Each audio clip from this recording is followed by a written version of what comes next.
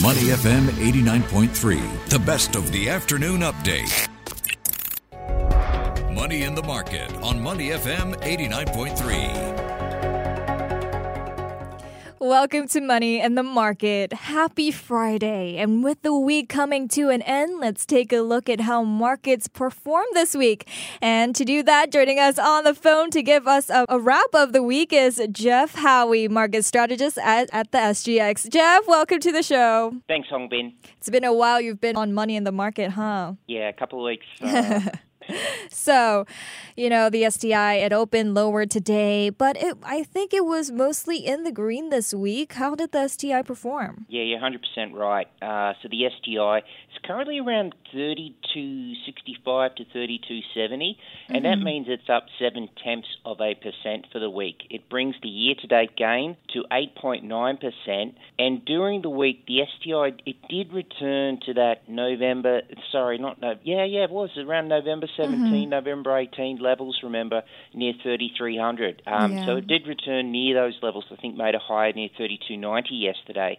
However, what we've seen is banks weigh the index today, which has seen the STI, I guess, give back half the gains that it had made over the preceding 4 sessions. What about who were the biggest movers this week?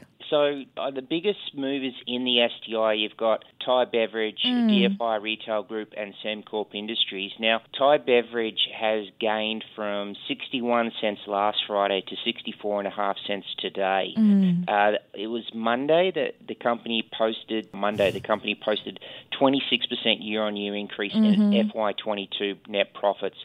That was attributed to the easing of the pandemic and travel restrictions, so it saw growth across all its business segments.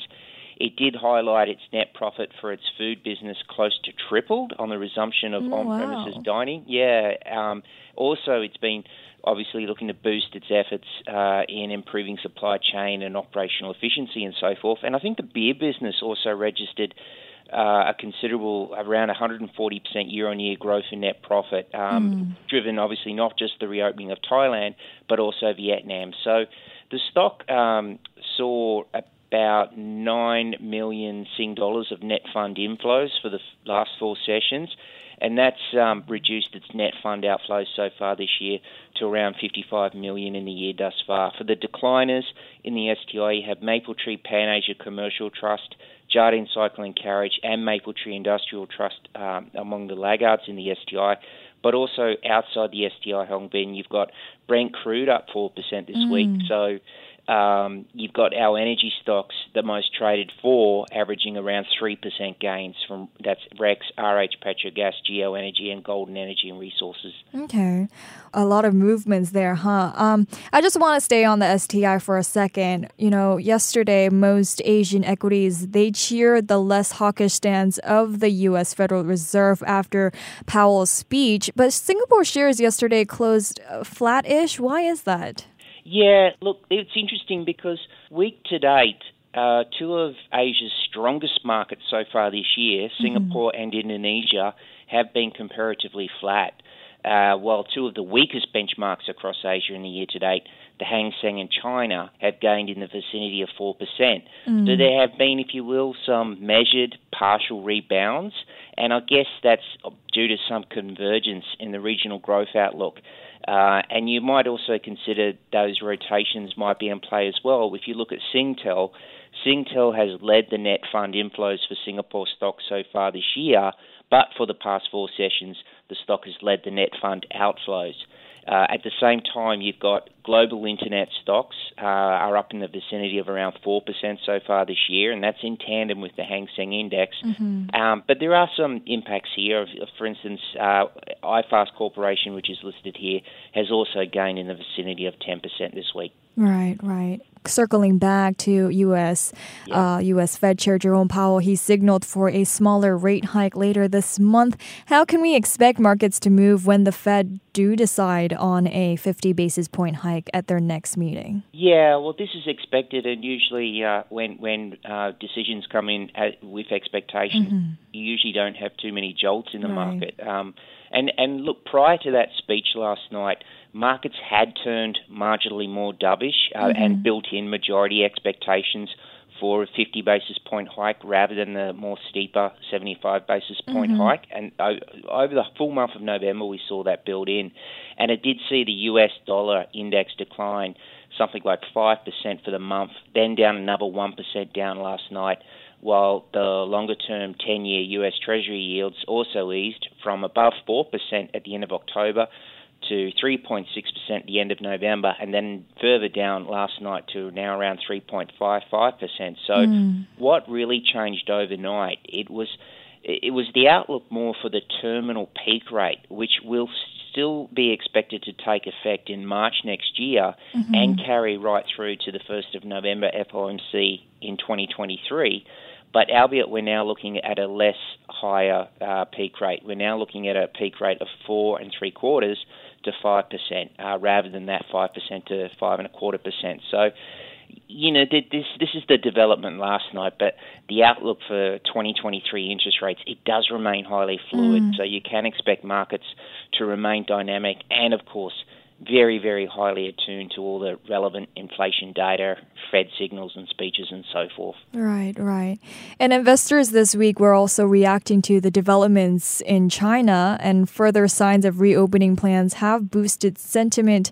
Can we expect that positive sentiment to continue on next week as well? Yeah, well, November was a pretty big month. We've come a long way. In fact, the outlook for China growth, it was helped in particular by those policy moves that included optimised COVID rules to bolster the economy.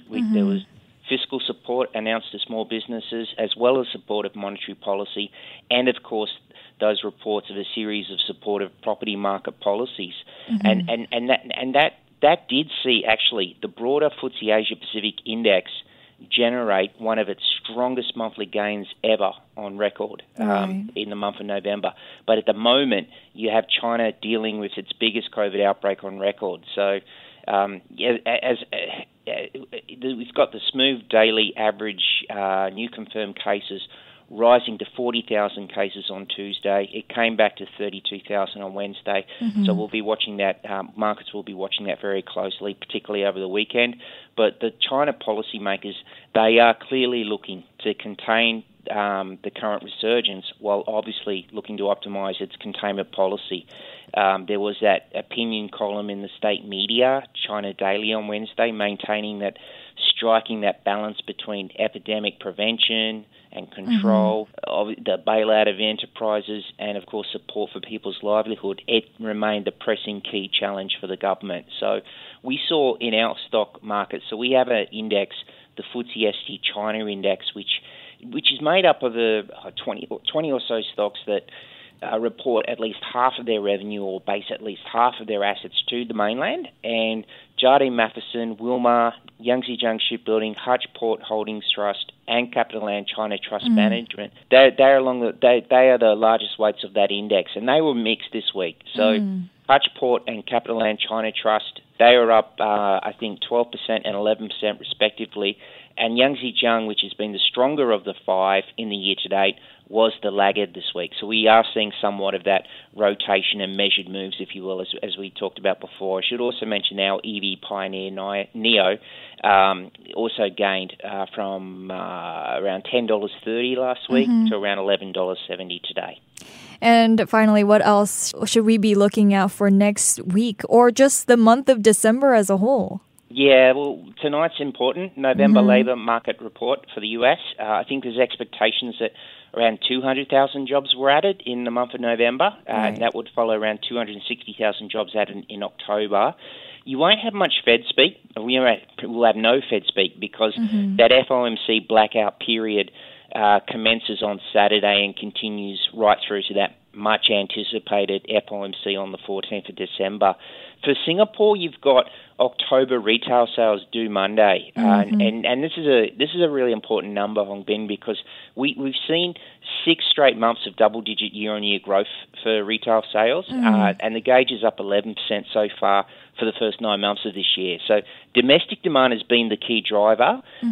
We had a really big surge in September. I think it was up 3.3% month on month, and that was all those major corporate and entertainment events boosting that result. But for the stock market, it really, the stocks and the relevance of retail sales really does depend on geographical exposures and obviously by how much the retailers are impacted by supply chain constraints. So, for instance, if you look at geographical exposure this year, you've had the local reopening helps Shengxiong Group. They've put on moderate gradual gains from $1.46 last year to around $1.65 now. And then you've got supply chain constraints of the brands that these retailers carry, like the Hourglass has trailed the performance of Shengxiong Group, and I think the timepiece retailer generates something like a 6% total return. And then, as I said, the geographical exposures matter because you look at DFI Retail Group, that reports the majority of its revenue to North Asia, and its share price has declined from $2.86 at the end of last year down to $1.96 on the 25th of October, but then back to $2.58 now. So lots in our market when it comes to retail sales, but identifying the right stocks for the Singapore retail sales is obviously pretty important too. Well, that's a lot to unpack there, Jeff. Thank you so much for joining us today. Thanks, Hongbin. Thank you so much. Have a great weekend. Have a great weekend. We've been speaking with Jeff Howie, market strategist at the SGX. Stay with Money FM 89.3. To listen to more great interviews, download our podcasts at moneyfm893.sg or download our audio app. That's AWEDIO. Available on Google Play or the App Store.